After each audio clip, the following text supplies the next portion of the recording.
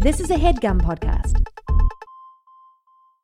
While Andrew and Craig believe the joy of discovery is crucial to enjoying any well-told tale, they will not shy away from spoiling specific story beats when necessary. Plus, these are books you should have read by now.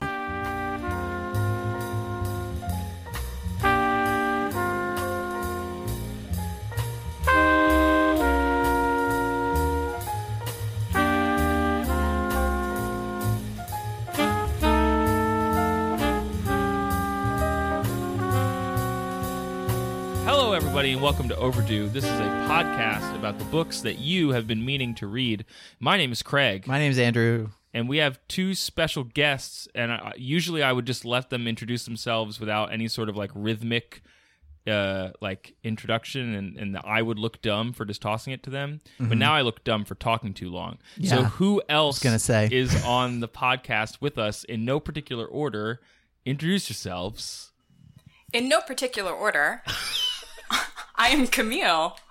I'm Christina. And together we are the Unfriendly Black Hotties. So that you guys have a podcast that Andrew and I are both fans of. What is the elevator pitch for this podcast that you have? Oh, I said it bad. You're like, I didn't know elevator pitch was a bad phrase. Oh, dad. It is, yeah. It's pretty dad. I don't know. We talk about higher ed and pop culture and whatever the hell else we feel like. True. What's the most bizarre thing you've talked about on the show? Because higher ed is it's bizarre, but we expect it to be. What's an actual bizarre thing you've talked about on the show? I mean, I think Camille's drunk foods. Yeah, I was going to say the most recent episode, as we record this, is the one that went up on June 29th, I think. You guys go on a 15-ish minute tear about drunk eating habits, and it starts pretty tame, but I'll just say I did not know that you could put imitation butter on that many things. Nor did I. If you believe in yourself and read a lot of great books, you can achieve buttery greatness. Buttery, not actual butter, because that's sure butter-esque greatness for legal reasons. Yes. Andrew, I'm reminded of the time that I came home and this is during college, I came home and you drunkenly informed me that you had eaten my garlic toast that was in the freezer. Oh, yeah. And did you cook it or did you just eat it? No, the journey between freezer and mouth was pretty short. It was not long. I was not the only one who did it, but I think I was the only one who felt bad enough to tell you about it. Are we talking a Texas toast? Yeah, yes. Yeah, exactly. Texas toast, yep. That stuff is like gold. It really is. Andrew has no scruples. Jerry. So we're here to talk about Nicholas Sparks's A Walk to Remember. Yeah. Right? Mm-hmm. That's what we're here to talk about. That's how it's pronounced. You made it French. I like that. Yeah. I'm trying. Thank you. On brand. Good job. Yeah, before we dive into that book and before we dive into Mr. Sparks himself, what do you guys like to read? What is your background as readers, fans of books? Because I think Andrew and I have kind of built up a dumb number of episodes where people can see what we felt about stuff, and that certainly gives us a certain shorthand. How about you guys?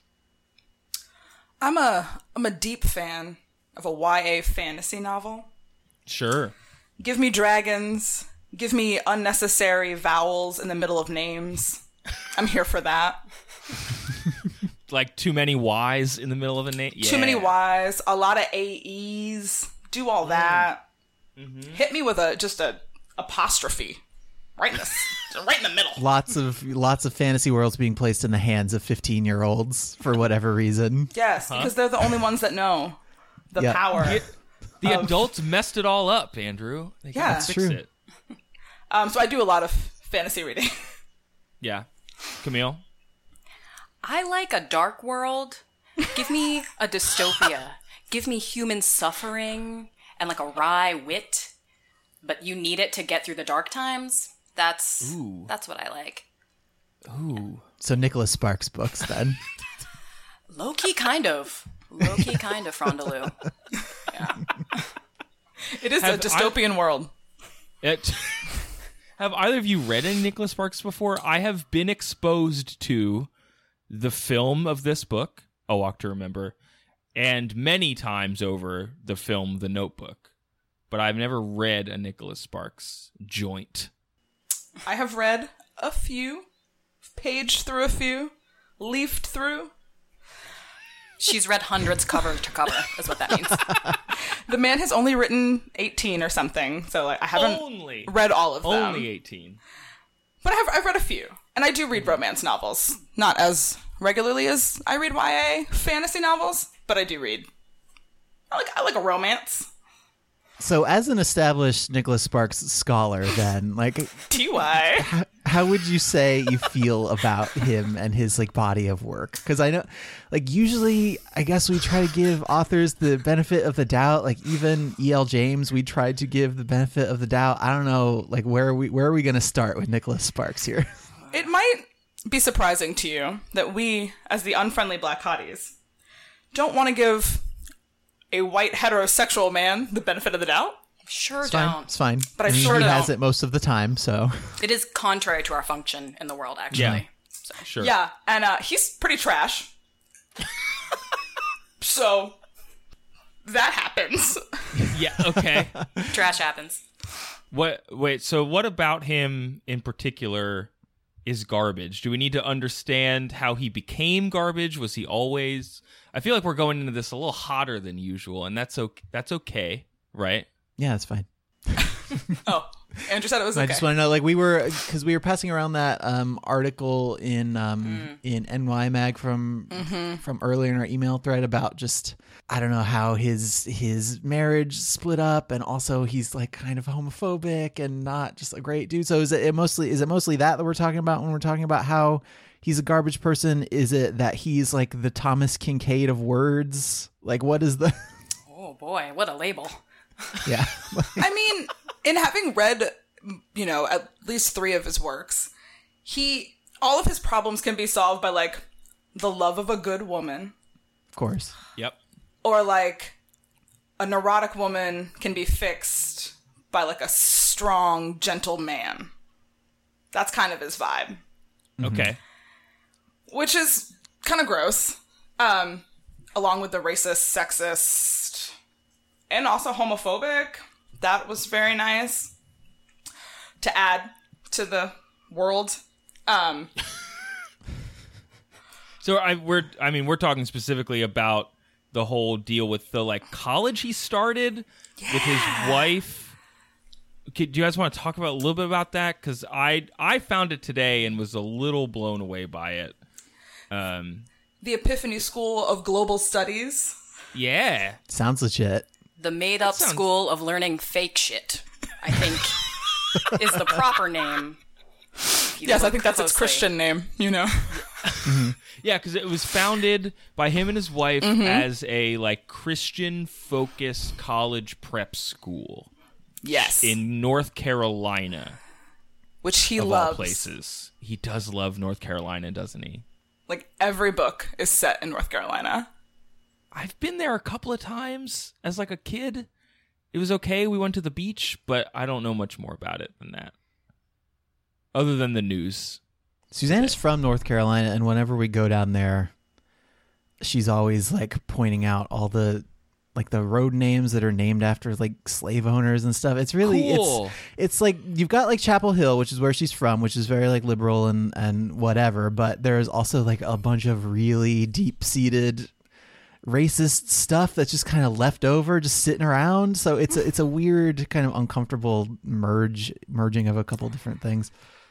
And I don't know if that like comes up in Nicholas Sparks's books or if that's just like not a thing he thinks about that much. I'm willing to bet it's probably the second one, right? Yeah, it's the latter. He just doesn't think about that. I was going to say, like, CT, do you think Nicholas Sparks knows, like, about black people? Like, Oh, sure doesn't. Is that...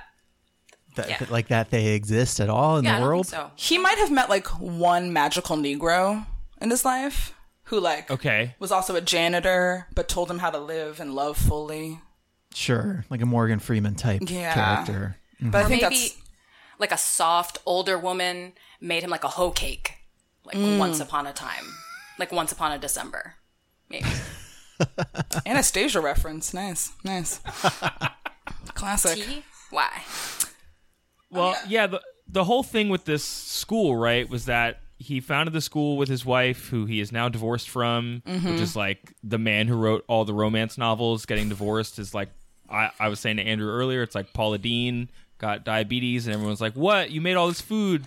You made all this love. How could you lie to me? How could you be so wrong? How could the butter betray us? And She'd been using a butter-like substance. This never would have happened. Just put It that sure out there. wouldn't have. It sure would have faster. So then he hired this guy, Saul Hillel Benjamin, to be his headmaster, because apparently the school was like a little too conservative for even Mr. Sparks, and he wanted to change things up. And then the board was like, we don't like this guy. He keeps using the word inclusive and Islam and gay, as in like people we should treat well. Yeah. And says something about like they basically held him hostage in an office trying to convince him to stop. Yeah. There was also allegations that he sought to block the recruitment of black students and teachers, supported bullying of LGBT students. It's a bad vibe. Accused this man of having Alzheimer's. Very bizarre stuff. And I don't know, actually, I wasn't able to find anything about how the lawsuit ended, if it has, because Benjamin was then let go or fired or whatever you want to call it. So the only thing I found was that his Nicholas Sparks' attorney, who is, as he says, a gay Jewish man, sure, who has represented Nick for almost 20 years, he finds these allegations completely ludicrous and offensive. Okay. So and I think that was the end of it. Like he just denied it. Like I have known Jewish people my entire life, so obviously these. I know allegations one guy can't be who's true. gay and Jewish, right? So I'm kind of clear. So I'm The clear. old Ivanka's dad defense. Classic. Before coming across this stuff, what else, if anything, did you guys know about Nicholas Sparks himself? Like, I was surprised to find that he used to sell pharmaceuticals and then wrote The Notebook based on his wife's grandparents and then got $1 million advance at the age of 28, which just, I wanted to just crawl in a hole and die about that. And now he like has a production company and has, made 20 films or TV and whatever in addition to all of his books. Anything else? No. Yeah, I went in. Sure good. didn't. So I went into this completely cold. I hadn't read any Nicholas Sparks. Now I've read the one. I feel confident saying I'm set for a while. Yeah, okay. Just spoiler alert. And everything that I learned about Nicholas Sparks post-reading A Walk to Remember really makes a lot of sense. Okay. The dots are connecting for me. Interesting. So it's not a thing where you're surprised about the author based on what was in the book. It's a thing where the stuff you're finding out about him is completely supported by the stuff that's in the book. Mm-hmm. Right. Yep. It's like, yes, you are that garbage person. That seems right. Yeah. I will say his latest, maybe it's not his latest, one of his most recent books, The Longest Ride, about barrel racing and the ranch cowboys. There was a protagonist who was a Jew, which in retrospect is entertaining. Because it's after the allegations came out about the school.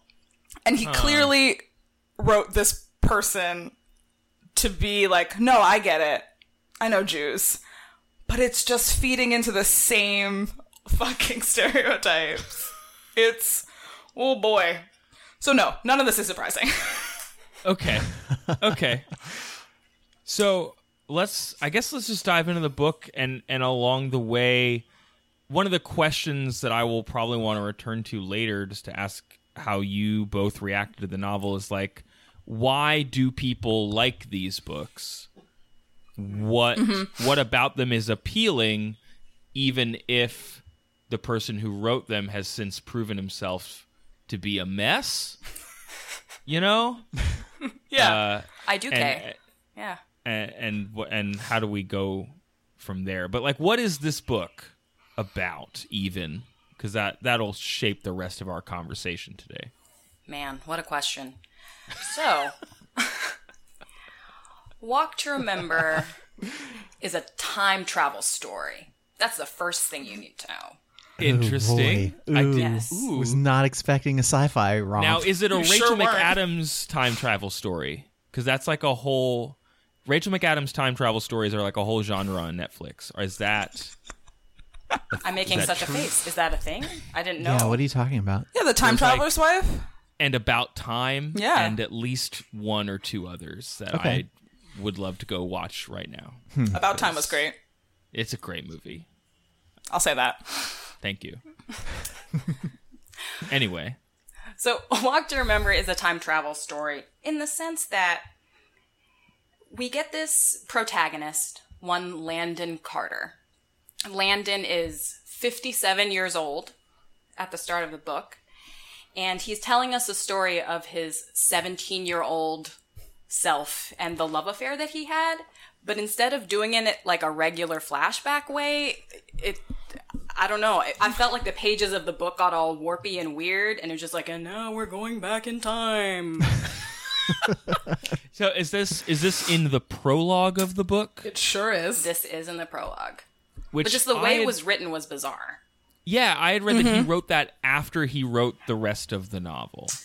I read that as well, and I was like, yeah, I can see it. Because the prologue doesn't feel like the rest of the book. Okay, Not that the rest of the book feels particularly cohesive, but sure. the prologue feels off. And space traveling. Feels very different from the rest of the book. And when we get to the rest of the book, it doesn't get better. It Okay. just gets less badly written in that specific way. It's good to know he's got like a lot of range as an author. Like he can write poorly in lots He has of the different range ways. of Yeah. a bad author. Yes. Okay. But before we get to the meat of the book, he warns us. 57-year-old Landon Carter warns us that first you will smile, and then you will cry. Oh no. But don't say you haven't been warned. Because Whoa. I just did. Literally in the book. that's like don't at me. That is like your favorite. Don't at me. You will cry. It's fine. Yeah, pretty much. Well, apparently Nicholas Sparks cried while writing the book. So there you go. He has said that multiple. Can you imagine his editor? He just gets all these manuscripts with all these like dried tears all over him all the time because he's just like crying at his own genius like constantly. he was writing Both so ostensibly the book is about also like based on his sister who died. Yes, his sister died at 33 of a brain Like tumor. a year after the book was published or so. So that's woven into it, and like, yeah, let's get in the book because that'll explain why that connection's there. So Sure. all right, we're time traveling. The year is 1958 for some reason. And Landon Carter is a 17-year-old bad boy in the small town of Beaufort, North Carolina. And we know he's a bad boy because he eats boiled peanuts in the graveyard at midnight sometimes. I hate it when they do that. Come on. I can't God. tell you how many times he references that as like, "Ooh, I was a bad, troubled youth. This is bad. I was out eating peanuts." Slamming peanuts in the graveyard. Ugh. But is also really careful to be like, I never destroyed or disturbed a grave. I have respect for the dead, but I was a badass. Eat peanuts. Just those I peanuts. just don't know, treated the man. graveyard like my own Outback Steakhouse. It's fine. Could I get a bloomin' onion? Yeah, if it were written in the late 90s or early aughts, he would have been eating bloomin' onions in the graveyard. That's true. Okay, so he's a bad boy. He's a bad boy. He's got a troubled relationship with his dad. Mm-hmm. His dad is a congressman. Mm. So he lives in Washington. He comes home every now and then. Okay. Doesn't approve of the graveyard peanut eating situation, I Probably assume. doesn't know about the graveyard peanut eating because he's never Okay. there. That makes him Absent an dad. extra bad boy. Yeah. His mom seems fine, but as is a trait throughout the book, women are not the point. Doesn't I matter. was gonna say seems fine is a great compliment to He her. describes his mother as sweet Ooh. like 3 times. Like that's her defining characteristic. Okay. Ooh. Okay. It's pretty bleak. I mean, it's the 50s. We don't really need to worry about women yet. So it's like it passes the test for me, personally. It's being true to the time period. The Cunningham test. Yeah. Does one woman exist in it, and does she not talk to anybody about anything? That's the Cunningham test. This book passes with flying colors. No, just one color at all times. Ooh, I see what you did there. Like a peanut, like the peanut shade of brown, specifically that What color. are you saying? White people. Yeah, I think I white. was saying white people. But It's a similar sort of beigey. like Anyway, a circus peanut. Yeah. I'm gonna be over here. I'm going to the graveyard now. I'm just gonna go to sleep in the graveyard now. I'll join you guys at the end of the podcast. This is going great. Can't wait. Can't wait. All right. All right. So Landon is the son of a congressman, and his pushy political show dad is like, Lance, you need to be class pres, like totes for sure. And he's like, Dad, I don't wanna. And then his dad's like, but you gotta. And then he's like, okay, word. So he enlists the help of his friend Eric, who is a, quote, stud, Whoa. right? Is that a help word him- we use anymore? I mean, it's the 50s, but do we use that word anymore now? Only on the internet, Cool. Great. All right. and only for something very specific. That's true. I've been to those sites. We know. All right. So Landon gets roped into this, I guess, necessary run for class president, and he figures it's going to be pretty easy to win because his competitors are Maggie Brown, who's hefty, so nobody was going to vote for her. Again, Of course. basically verbatim from the book. And John Foreman, who I think was just like a nothing nerd, Yeah. right? He was smart. I think that was his like characteristic. Like, oh, John's smart and Maggie's hefty. So I got this in the bag. So, surprise, surprise, he wins this election with the help of his friend the stud. But wait, if you're class pres, that means you have to go to some high school dance with a date, and that's like a rule. Like, that's like one of your official functions, is you have to attend a dance specifically with a date of the opposite gender. Okay. Well, it's the 50s. Welcome to the Okay. 50s. Is it like a sock hop? Is it a homecoming dance? Is it a It is none of the above. It is Okay. just a dance. okay? But it's clear he has to go. He has spends to some go. time with his yearbook, going through all of the eligible women in his class. Just swiping right. Okay. His yearbook of Tinder, wherein he lights upon Jamie, who is fine looking and has a weird dad who is the reverend of the town. Okay. But we should talk about what Jamie looks like, right? Because he makes a big deal out of, like, how she has her hair in a bun all the time, and how He's so mad about that. yeah, and just, like, this bun is really getting in the way of this dude's boner. Like, he's just, like, not here for this bun, like, at all. And he's like, she doesn't put any concealer on. Her hair is just like what? brown. You know, I mean, like they're setting us up for like a She's All That thing where she takes her bun down at the end of the book and she was beautiful all along. And I'm assuming that's what happens. Well, oh, friend, you would be right. Okay, great. Good. Now, has he met, like, have we, the reader, met her before he is attempting to swipe right on her face, but maybe not? Not really. Okay. We have met her in the way that we've talked about the town, because her dad Sure. is the Reverend, and he is like the big old guy that yells about all the kids for fornicating or whatever you do in the 60s. Okay. And it's just like, oh, he has a daughter, Jamie, who I've gone to school with. Everybody makes fun of her. She carries a Bible around. She's a weirdo. yeah, she would help a wounded possum. She's a fucking apple polisher. She's steady in that Bible. That's who Jamie Sullivan is. But he being Nicholas Sparks, never actually shows us that. He is the king of a tell and not show, is what I'm saying. Sure. Yeah, he sounds like that so far. Yeah, the only reason you know things about characters in Nicholas Sparks novels is because they tell you. Like, very blatantly. Like, I love Tell you how God like, sweet they and are. helping people. Yeah. Cool. So that's... Okay. So do we like Landon? Are we supposed to?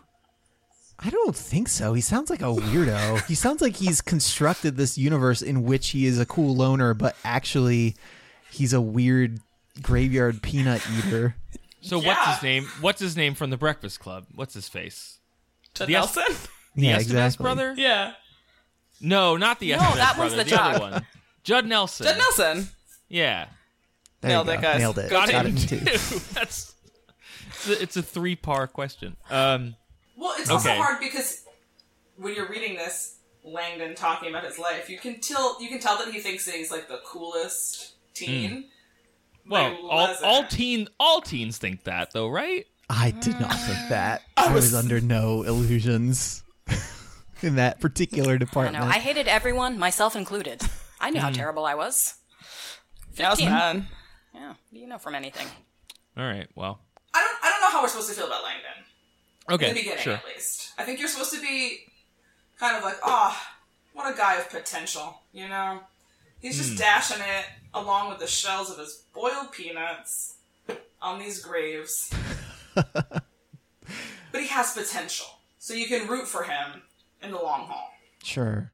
Is Sparks just kind of doing that thing where because the character is the protagonist, like we're supposed to know that we have to Yep. root for him? Yeah, basically. But he doesn't like do any Classic of the work. Sparks. Okay, cool. Super lazy writing. Yeah. That's kind of the hallmark of a Nicholas Sparks novel, based on my extensive experience of this one 125-page book.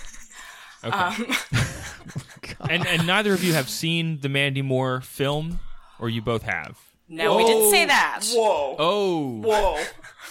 Okay. Whoa. This is a podcast about books, but everybody just watch this movie. Don't read this book. Okay. Is it Emil Hirsch who's in this film? Who's that boy? Shane West. That's a different boy. Okay, great. Sure is. Okay. This is Bad sure. Boy Shane West. Right. And they actually add more plot in the movie, which is hilarious. Because there sure ain't a plot. This in is here book. slim pickings. Slimmest of pickings. right. Mandy Moore plays Jamie in the course. movie. And the bad boy's mother is played by one Daryl Hannah, who I just stared at for so long. man. I was like, is that Daryl Hannah? Yeah. Views from the yikes. No, thank you. Hard to recognize that a box braid on her. So Book Lando is picking this girl. Is he picking goes her to for the this dance? Obviously, he has to take Jamie Sullivan because all the hot girls are taken. There's a little subplot where he is concerned that someone else is going to ask Jamie, so he's like running to her house to ask her before this other nerd asks her, whatever. They go to the dance. She like saves him from a fight or something. Oh, right, because they end up cleaning up his ex-girlfriend's puke in the bathroom. She got too drunk because she brought her new boyfriend, who's like 20 and works at the mechanics shop.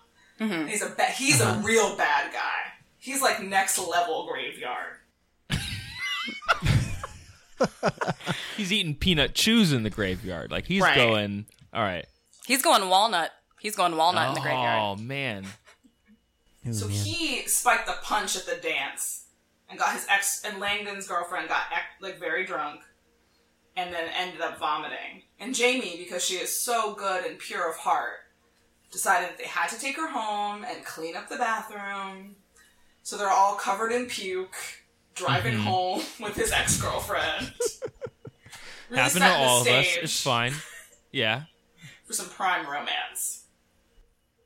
Yeah, so that's the start of their relationship. Great. Okay. Cool. Yeah. So this sets up a dynamic in which Landon owes Miss Goody Goody a favor. And she chooses to collect on this favor by asking him to audition for the lead in the Christmas play, which is called The Christmas Angel, I believe. Yes, which her father, the Reverend, is to take a rewrite of that one Christmas one. Which one?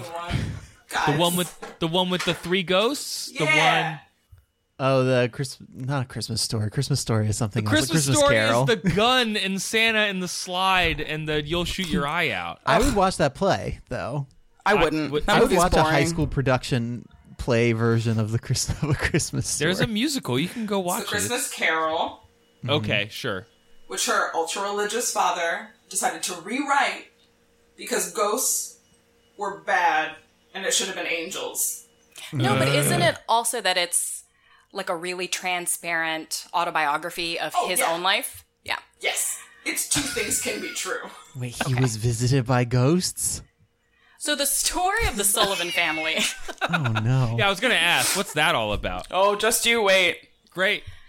So Minister Sullivan, oh my God, whose first name is Hegbert. Hegbert. Can we even keep talking about him? Like, can he just leave now?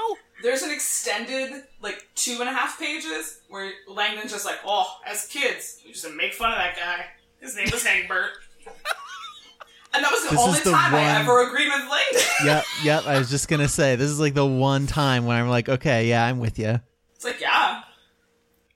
Anyway. I don't need to eat peanuts with you, but let's get together and bash on Hegbert. I'm down. Down to clown. So once upon a time, Hegbert was married to this nice lady who was Jamie's mom or whatever. And then she has Jamie, but dies having Jamie. And he is real sad about it because that's death is sad. And then the play that he writes is basically that. And okay. So not a Christmas Carol is what you're saying. But he uses a Christmas Carol to be we need a Christmas play. But it can't be a Christmas Carol because that guy did not know Jesus in the way that he should have known Jesus. Because if he knew Jesus, angels would have visited him, not ghosts. Okay. Thankfully, I wrote this other play that has nothing to do with me, but does have angels in it. And everyone's like, all right, we love it.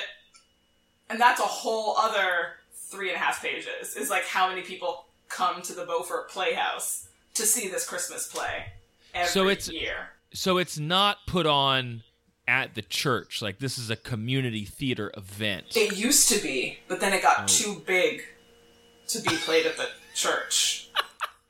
Got too commercial. I hate when that happens. Hegbert also feels that professional actors can't do this role. He only wants high school seniors. Gross. That's super gross. Correct opinion is correct. Yes. Whoa. It is not normal. What, this goes back to, the Wire 15-year-olds saving all the universes. Why does it need to be a high school kid? I mean, you could charitably, you could say that Hegbert or whatever his name is just trying to find new talent every year. Well, here's what Langdon has to say. Okay, great. I reckon he thought it would be good learning experience before the seniors headed off to college and came face to face with all the fornicators. The fornicators? The Fornicators. That's That's a good punk rock band. Hegbert and the Fornicators. Egbert and the Fornicators? Yeah, I think I've seen them. 1010 would listen. So Okay. this year is a big deal because his daughter, Jamie, who, again, this play is not about, is finally a senior in high school. Great. So she is obviously the angel in the play. I was going to say, I was going to ask if she was going to get to play a ghost, and then I forgot that Hegbert hates ghosts, so it's cool. She's an angel, of course. She is in many ways. We are told often. Oh, good. Okay. So is Landon he's like, this is a great plan. I love theater. I love angels. Sign me up. He is super not down for the cause. Let me just tell you, this Landon kid, not a team player. Jamie makes this big deal of asking for his help. There is a lead cast already, Eddie Jones. This Eddie Jones kid, he's a stutterer. Okay, I was going to ask what the one word that Sparks uses to define his entire existence is, and I guess it's stutterer. Stutterer. Sure is. And Not Jamie, hefty or anything like that. It's stutterer. Yeah. So, i.e., he's a messy fuck up. And Jamie doesn't want him in the play. So she asks this babely Landon kid whose life she saved at the dance or whatever, to be the lead. And he's like, I don't wanna. But then his conscience was like, dude, you gotta. And then he does. Okay. I think it's basically... And does he do a good job? So no. Great. He doesn't take it seriously, and, shots of, we can call them shots, but they're like chapters or whatever, are interspersed throughout the telling of the story. It's like, oh yeah, we were going to rehearsal and I hated it, and I wasn't very good at it, but I was still doing it. And he's still hanging out with Jamie, but he doesn't really know why. He's like walking her home after rehearsals, and they're talking, but they're not really having conversations. She's just being like, I am a good person, and I love my Bible. And he's like, damn, girl, you do love your Bible. You are a good person. Yo, Jamie, Word. you pray every day. That's wild. So, but we are told she's a good person, save for the puke cleaning and that one fight, I guess she broke up. We don't have evidence to support that claim. Well, she does spend a lot of time at the town orphanage. What? Oh, we didn't tell you about the orphanage? There's this orphanage, right? And that is like the happening spot for Jamie Sullivan. Oh, boy. Good? Oh, boy. So she goes there and she reads to these orphans. And I think early on in the book, she brings Landon. Which I'm sure he loved. So he hates it. Man. What a bad boy. He sees all the kids love her, and he's like, oh, that's kind of cool or whatever, but thinks nothing of it. Okay, cool. His big moment, falling in love with Jamie, happens at the orphanage on Christmas Eve. So the orphanage is kind of important in that way, but that's also the only way we know that Jamie is a good person. Okay. She volunteers at the orphanage, always has a Bible, she's nice to her dad, Has a bun. and has a bun, Yeah. which he hates. Again, Hates that bun. Just want to be Hates clear. it. Now, Wow. are they do they like each other? Are they getting along? Is there man, I can't believe you carry that Bible anywhere if you won't take out your bun? Are they combative or are they friendly? They have a fight at one point, which doesn't really count as a fight because, as we have established, Jamie isn't a person, so she's not capable of that. Right. Yeah. But Landon lashes out at her for just being Christian and embarrassing, I guess, and Yeah, he's in like, public "Ah, with him. Cardigans, how dare you? Stop. Can you stop looking like the most likely to succeed girl in library school for 2 seconds, Jamie? she can't, turns Okay. out. So she's very hurt. But no, they don't have. They can't have a. Yeah. She's not a person. She's Yeah. only defined by her relationship with Langdon and with her relationship with her father, Hegbert, which is regular type, apparently. Okay. Yeah. And the day after they have this fight is the opening night of the play. And Landon feels really bad, and he's like, man, I gotta say I'm sorry before the play. And he's like, yo, I'm soup sorry. And then she's just like, okay, that's fine. Good. And that was the extent of their conversation. And then they do the play, and it's the first time that Landon sees Jamie in full angel regalia. The bun is no longer. The bun is gone. She took out the bun. She took out the bun. And it's the first time he nails the delivery of his line, "You're beautiful," to the angel. Scrooge never said that, though. This isn't a Christmas Carol, Craig. It's changed. It's not. It's totally not an autobiographical remember that version awesome of the Christmas scene Carol. in A Christmas Carol where Scrooge hooked up with a ghost? Yeah, that's my favorite part. Yeah, where he fucks a ghost. That's That is I a love that different part. vibe. It's a very different vibe. I'm the ghost of Christmas Came. That's what I am. oh no, Wow. you No, jerk! I gotta hate go. I love it so much. Never change. you. I mean, if she's got a bun, it ain't no fun. That's what I always say. What aren't we saying? So, okay. So she's a beautiful angel. He's now on board with her. How does this proceed? So then their next thing is like, oh, we'll do this beautiful Christmas play for the orphans. And they go with this great idea to the orphanage dude. The orphaner? Yeah. I'm sure it's not orphaner, but You gotta I'm not get sure them what it orphans is. somehow. And they're like, would it be great if we did this play for the kids? And the guy's like, well, it would probably hurt their feelings, because it's like about a dad and his daughter and like an angel. And it might make them feel sad, because they're orphans and they don't have any family. And they're like, word, I hear that. So then they decide they're going to make this Christmas Eve the most special Christmas Eve that the orphans have ever seen. Oh no. And Jamie has put cans to collect money all around the town, like all year. And she asked Langdon for his help to collect them. And then he counts the money. And he feels so bad because there's like $30 or whatever. In like literally 60 cans across town. Like all just year. soup cans like on the street? No, but like in, restaurants, your coffee shops. I'm sure there's Like a tip jar. Yeah. Okay. Sure. Okay. So he gets this and he feels so bad. He's like, oh man. And there's this whole extended thing about how he, because he was a bad boy, used to put like paper clips and slugs in the jars to like be like, haha, Jamie Sullivan. Give Open this up to the these orphans. paper clips. Yeah. But now that he's seen the orphans, he feels really bad.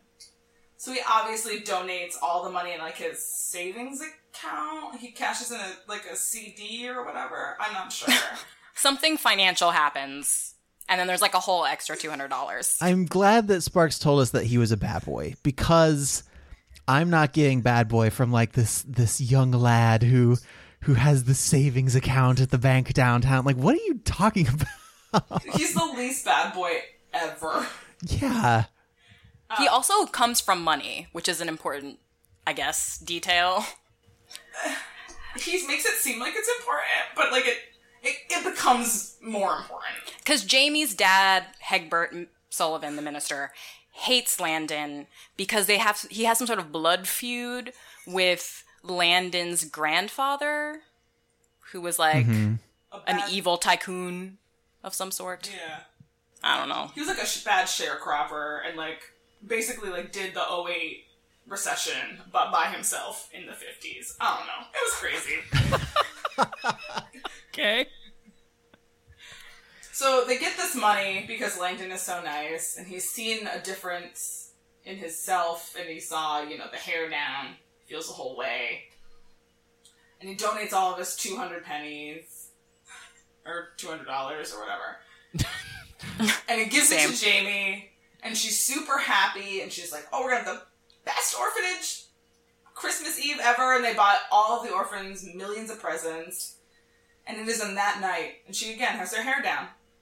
And he's like, wow, I love Jamie Sullivan. And the crowd kind of goes, what? Yeah. Like, do you? Yeah.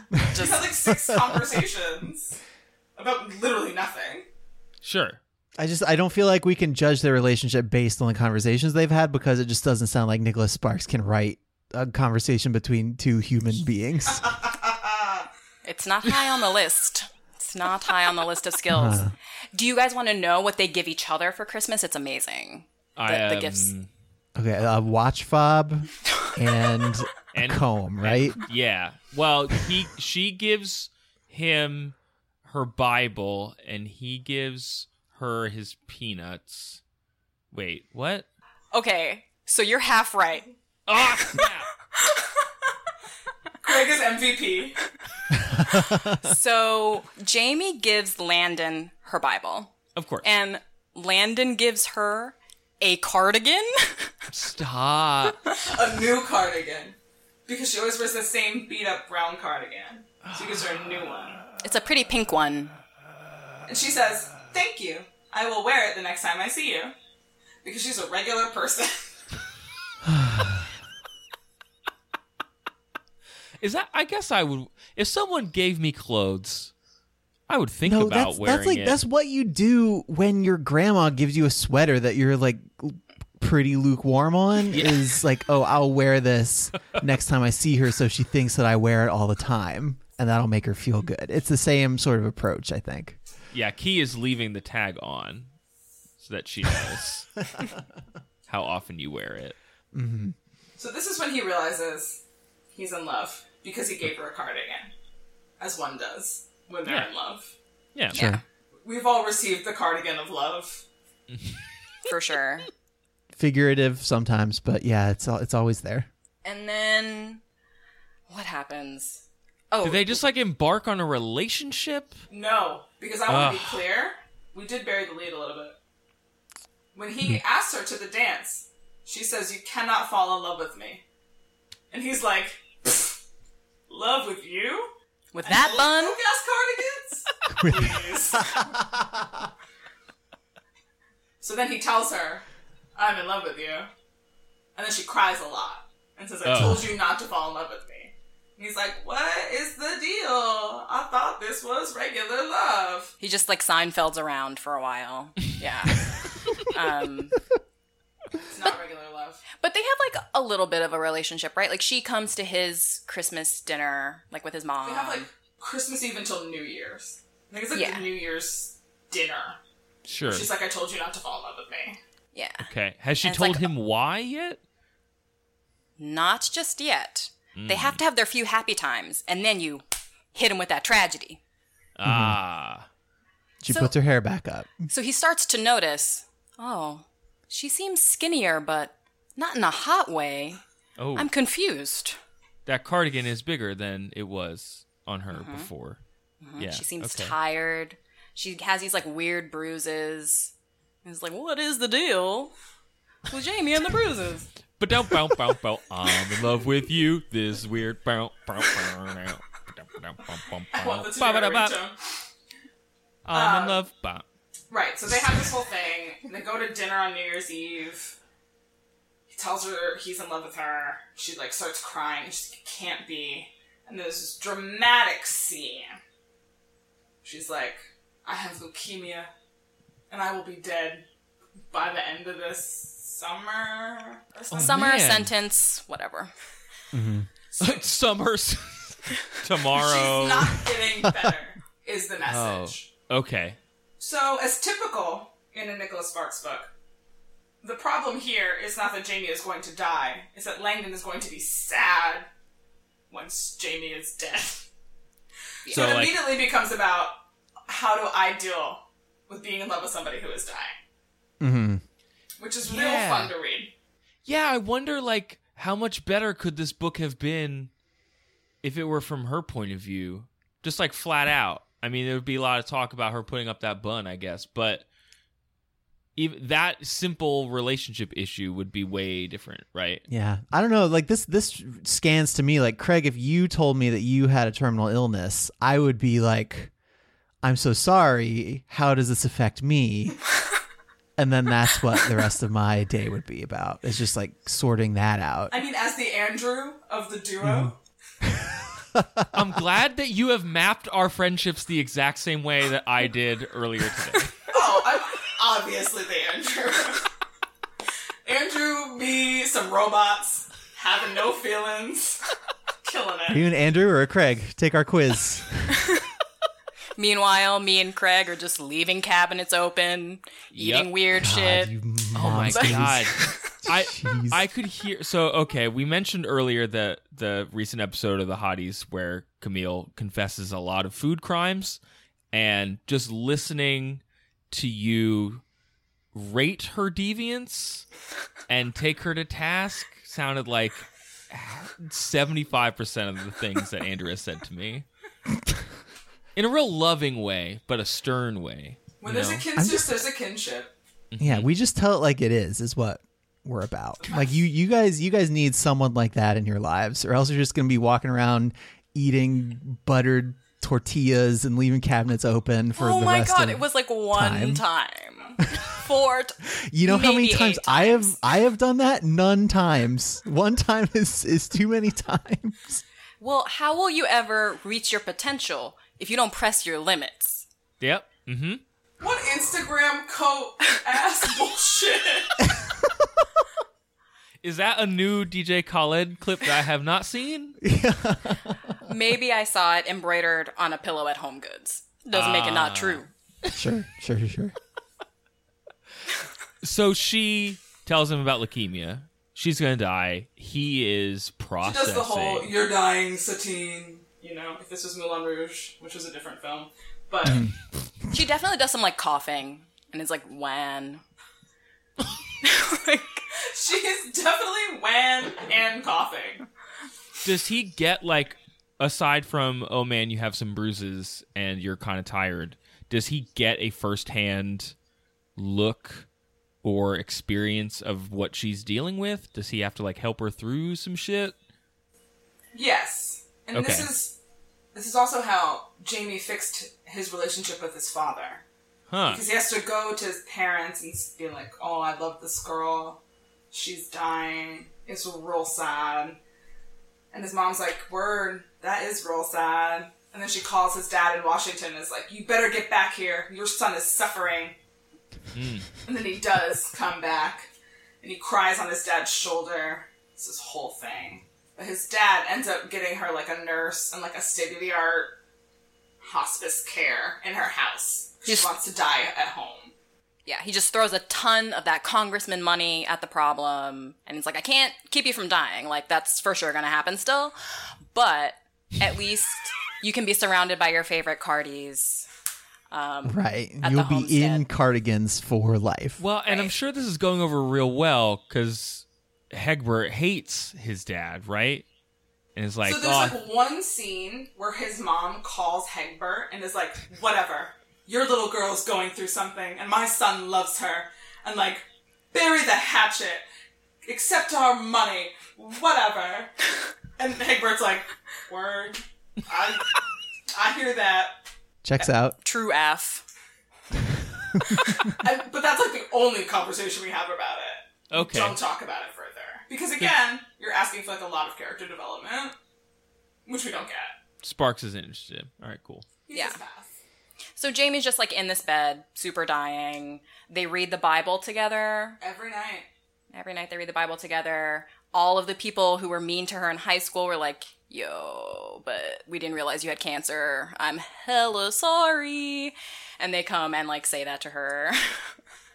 Cool. And she forgives them. Yeah, Because she's such a good person. because she's the She is a perfect good person. Sure, yeah. At a certain point, Landon, he just feels so lost because this person that he has arbitrarily decided to love is dying. And he's like, well, what do I do? He prays.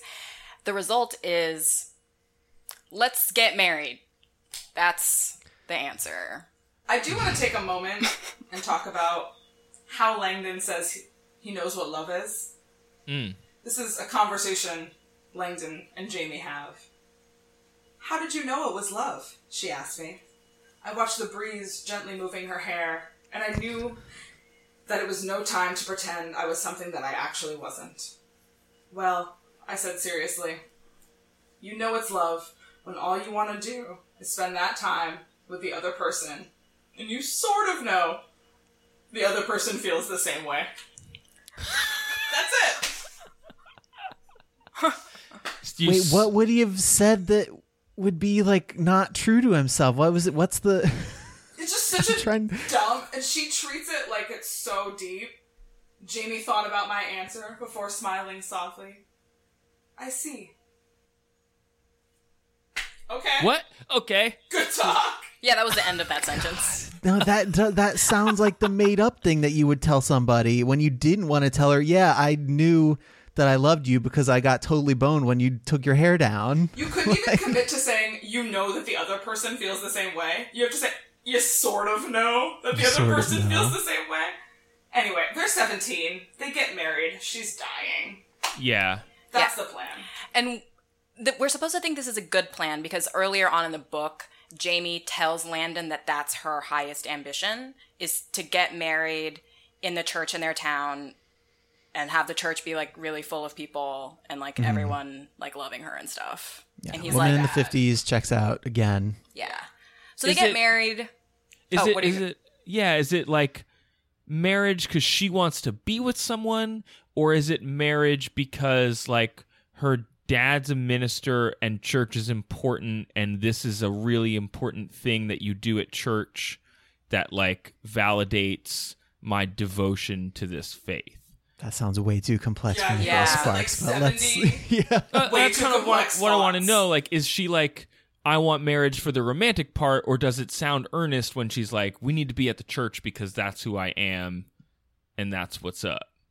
No to all of those somehow. Oh, wow. He's real evasive. He avoided all the credit I tried to give him. That's great. Like, No agency. Okay. When she Negative first says agency. it, you're like, okay, whatever, Bible girl. Of course you want to get married in church, and, like, that's your thing.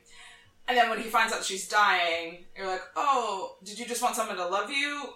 But you never know, because she's not enough of a person to make that distinction.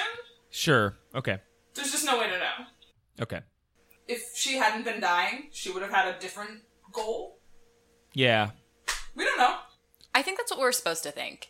And I mean, this sounds like a glaring omission of agency because this is ostensibly like one of your main characters, but no one else in the book has any sort of like character development or background outside of their profession. Like everyone is their profession. Okay. Priest. Okay, it sounds like he's the most comfortable with people who can be summed up in a word, which like sucks. But Yeah. Priest, congressman, stutterer, hefty girl. Mm-hmm. Yeah. Sweet mom. graveyard peanut eater creepo. That's a couple of words, but I'll take it. I'll take it. Well, he's the main character so he's got to be more Gets a complex few than the more. rest of them. He Yeah. isn't. Yeah. Is the problem. Okay. Yeah. So how does this marriage, like, is this going to happen? Is this going to go well? 3.5 weeks. She's it's gonna die, fine. Craig. She's like real dying by the Oh, time good. they get married. Like it's like Yeah. touch and go. She does manage to walk down the aisle. Ah. A walk to remember. Yeah. I was going to ask when the Boom. titular walk to remember happened. Nice. Late Yeah. title card. Yeah. It's and real late. like in the last 3 pages of the book. And this walk to remember takes place with Jamie wearing that same white dress that she wore in the play for some reason. Because it's the only white dress that she had. That like fit. But he makes a point of saying that it doesn't fit because she lost so much weight. So it's like, whatever then. Put her in a robe that's white. Like, why does she have to wear this angel dress? Doesn't matter. But Landon is very clear that like she's still hot. She's just like Whoa. way skinny, but hot though. Because the bun is gone, is why. Yeah, no bun. Yeah. So she takes her walk to remember, and then she has to sit down for like the vows and stuff. Yeah. And her father, Hegbert the minister, officiates. And I got so excited because Hegbert says, I can't give my daughter away.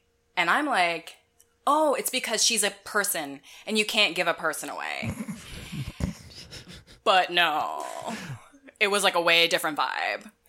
He couldn't give her away because she was so special.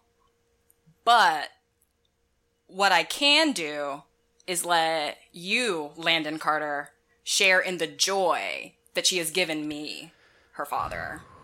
It's a creepy vibe. He can't like give her this away guy. because she is so much a part of him. Couldn't give her away. But you, young man, can delight in the spoils of knowing my daughter, biblically, maybe? It's nasty. It's bad. I can't give my daughter away.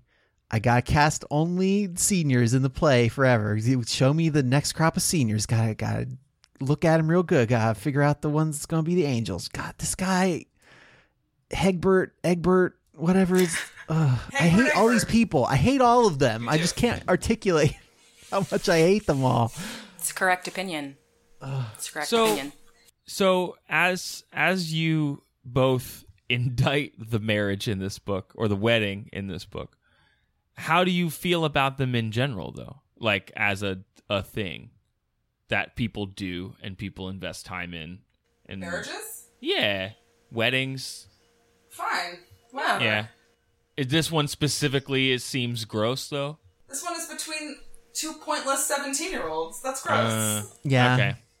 Just check. Might as well marry two cardboard cutouts to each other. That term appears throughout my notes. Just cardboard cutout people. I put it on the top of one of my... Yeah. Everyone is cardboard. Nothing is sense or plot. Sure. Like, somehow. And this got turned into a movie. Yeah. Well. Yeah. Which, again, is better than the book. I mean, it sounds like it would be hard to... How much? Yeah.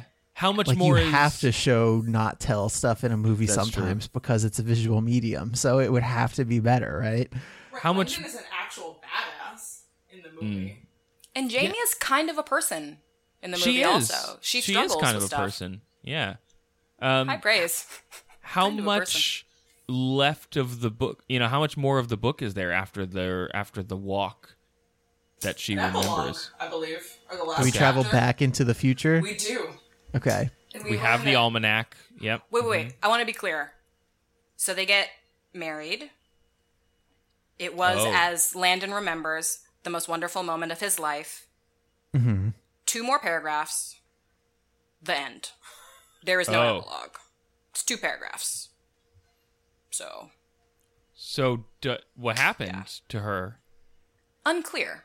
Nicholas Sparks has written extensively on his website about this, that he left the ending of the book ambiguous. So if you think that Jamie died, she died. But he likes to think that she lived. That doesn't sound like the book he wrote, though. Yeah, like the whole rest of the book is so aggressively unambiguous about like everything and everyone all the time that it seems like a cop-out to do that right at the very end. Well, I mean, he is a cop-out. So. All right, then. Okay. He's also apparently writing a sequel, I saw planning to that. write a What is sequel? that garbage? right? And he's like, it's real tough to write a sequel because I have to honor the book and the film. No, you don't. Just write a book. Yeah. Another walk to remember. A walk to remember in the shade. Oh, I got. A walk to remember with the number 2 in it. Stop it. Get out. We'll also never leave. A walk to remember. Another lap.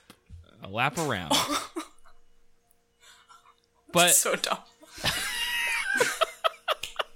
I love it so much. Oh, that's so great. So I don't think anyone is like saying, read this book. Because don't. I mean, you could. It would take you literally 45 minutes. okay. It's so short. So short. But so what's So what is why did a lot of people read this book? Why do people continue reading his work? Yeah, it was Right. late 1990. It was 1998 when this book 98. came out. Mm-hmm.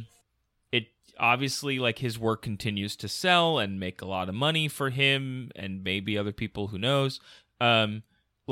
What about this book, if anything, succeeds so that people would open it or pick it off a shelf or decide, let's make a movie out of this? I mean, I think the big selling point for romance novels as a genre is that they are predictable. Sure. You like that. It's like comfort food, like your favorite comfort TV show, whatever. You know what you're going to get when you spend your $5 in the line at the grocery store. Okay. Same thing with Nicholas Sparks. This is his 4th book, right? So the formula is well in place. Yeah. There's going to be whatever, let's have a relationship, whatever. I don't even know. The formula is unclear to me, but it is formulaic for sure. Sure. Well, and their relationship sounds pretty chaste also. Is that... Yeah. So this is a big thing about Nicholas Sparks, is that he does not like Hegbert, does not like a fornicator.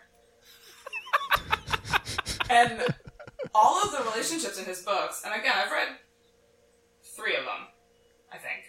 Okay. Whatever. It doesn't matter.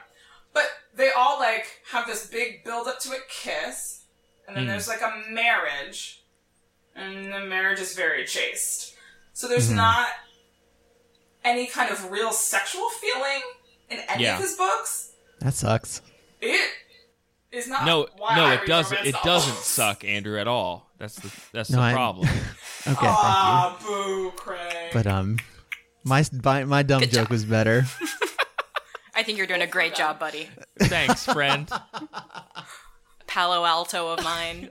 I love that, actually. I love Palo Alto a lot. So stupid. T motherfucking Y.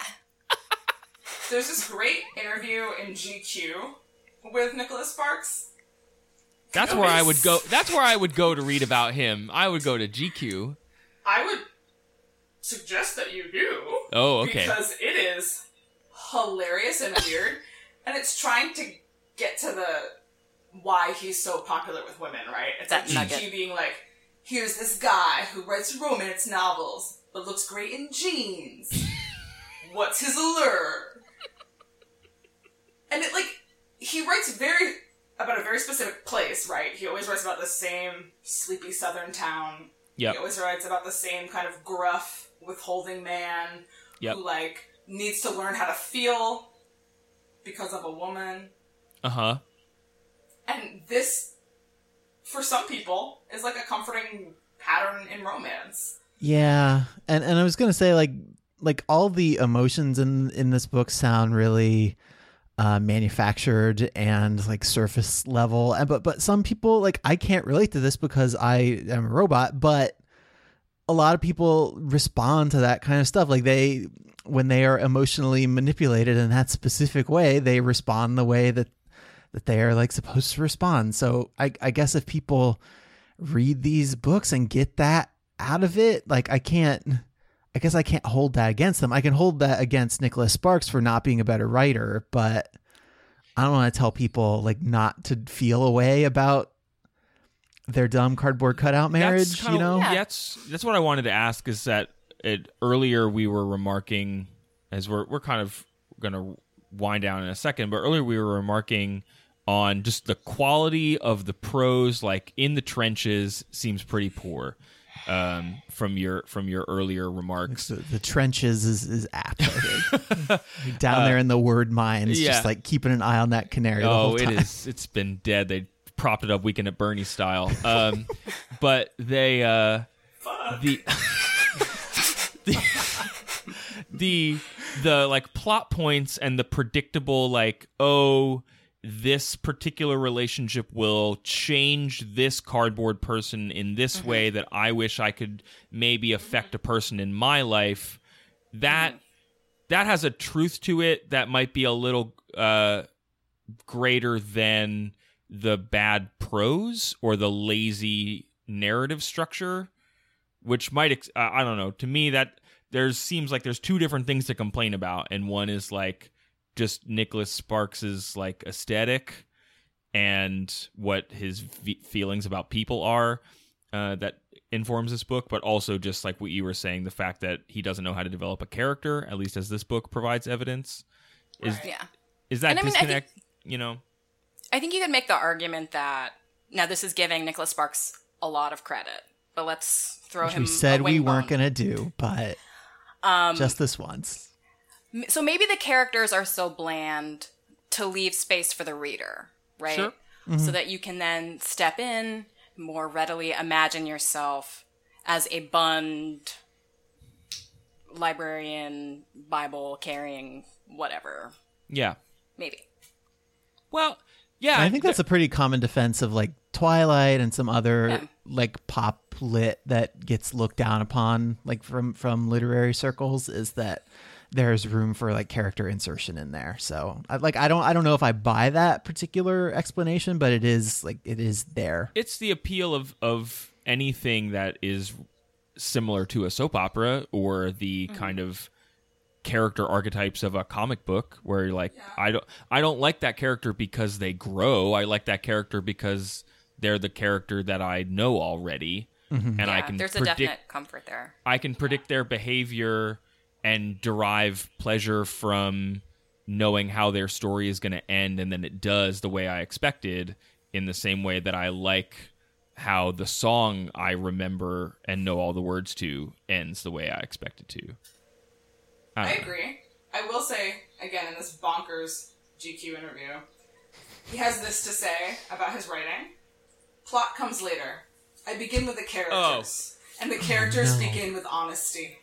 You have to be honest when you're writing fiction. You have to find a way to keep your characters honest to who they are, even when they're behaving in ways that are out of the ordinary. How do I do that? Once I have a character, I sit there and ask 1,000 questions. How would you behave in this situation? Or if someone said this? That's how they become real to me, and I hope other people. Man, I'm imagining Nicholas Sparks' like notebook, and he just got on one page, he's got hefty written with 3 question marks after it and like underlined twice. He also doesn't like being called a romance novelist. At least he didn't in 2014. Sure. Because What he does says he prefer? romance novels have a specific form, specific arcs, and endings that the characters have to follow. The characters in my books begin and end with authenticity, which is the difference between drama and melodrama, which is hilarious because it's the exact opposite of all of his books. I can't believe he said that out loud to like another person with like a straight face. I'm a reporter nonetheless. I'm not even maybe- mad. I'm just impressed. Yeah, like is he trolling? My Is he trolling compliments to all the of us chef. for like decades? Because that's Maybe. masterful. That's like Highly possible. master level trolling. Yeah. This also GQ interview was written like 3 weeks before the racist, homophobic, anti-Semitic comments are made in 2014, which is a fun lens to go back and read that with. But yeah, it's just a lot of, that article specifically is a lot of talking about like what women like about him and like how we create that and like how we can find that and like how men can replicate it. And it just gives him so much credit being like, oh, he's so cool. He really gets it. He really gets ladies. Yeah, course that's he a does. really... I think I'm having a stroke. Yeah. No, I know. It's bad news bears. That's a very specific lens in which to consider anything he's saying to that interviewer, right? You put that interview in Rolling Stone, you put that interview in Time, and there's a different expectation of who's reading it. So Right. there's a weird, you just implied a weird utility of that article that I hate, which is like, how can you be like Nicholas Sparks? How can it help you as a dude? He has so much money. He He does. Yeah. That sucks. His That's Nicholas Sparks upsetting. production is worth like $750 million. Yeah. His movies, like combined, have made that much money. It's absurd. Cool. Great, good talk. Great. Feel positive Feel really. about life. It's ending on a really good note, I think. Is there anything we enjoyed in this book? that we can like hang our hat on as we go out and like smile a little Mandy bit? Moore's performance in the Yeah. film, Yeah. There you go. which is on Netflix. Good. Yes. Missing her like candy. Where's she been? She's around. Is she? Yeah. She got divorced from her husband recently, ish. If you Google Mandy Moore 2016, which I did after you guys Just started now. talking about the movie, she's around. Like she's around. Well, yeah, we didn't Oh, put good her for away. her being around. Good work, Mandy. But I didn't think she was like in Azkaban, guys. Like I thought she was like around. The darkest timeline. Mandy Moore goes to Azkaban. 1010 would read that book.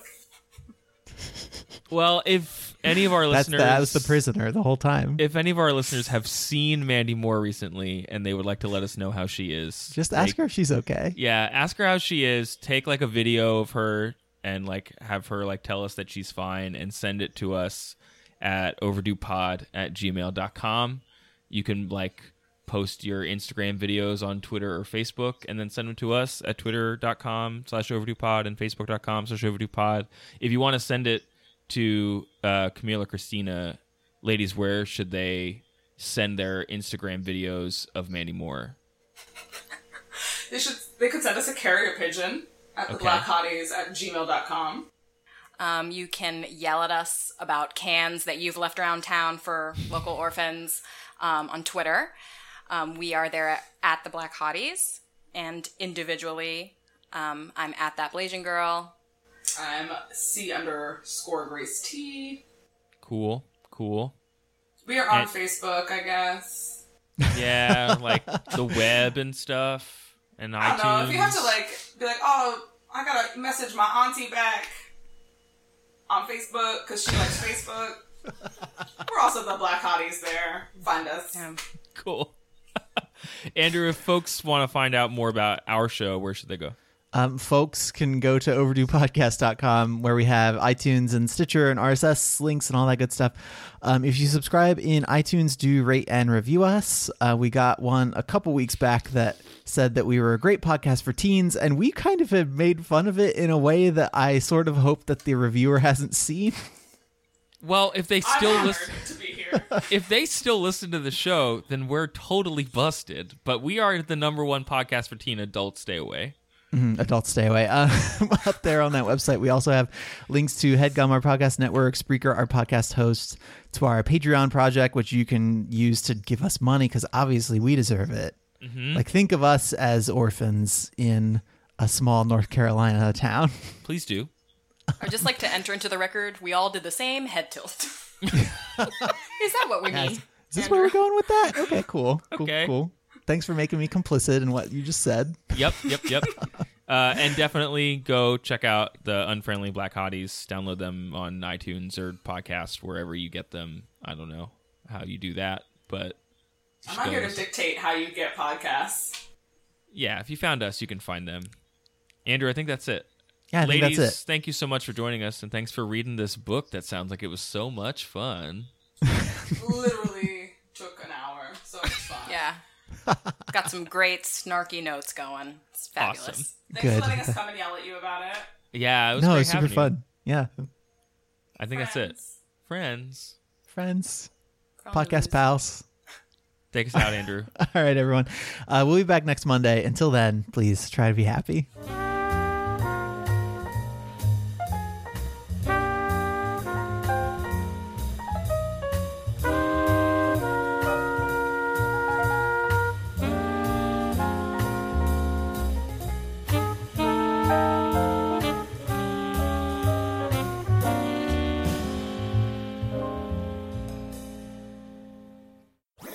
That was a HeadGum podcast.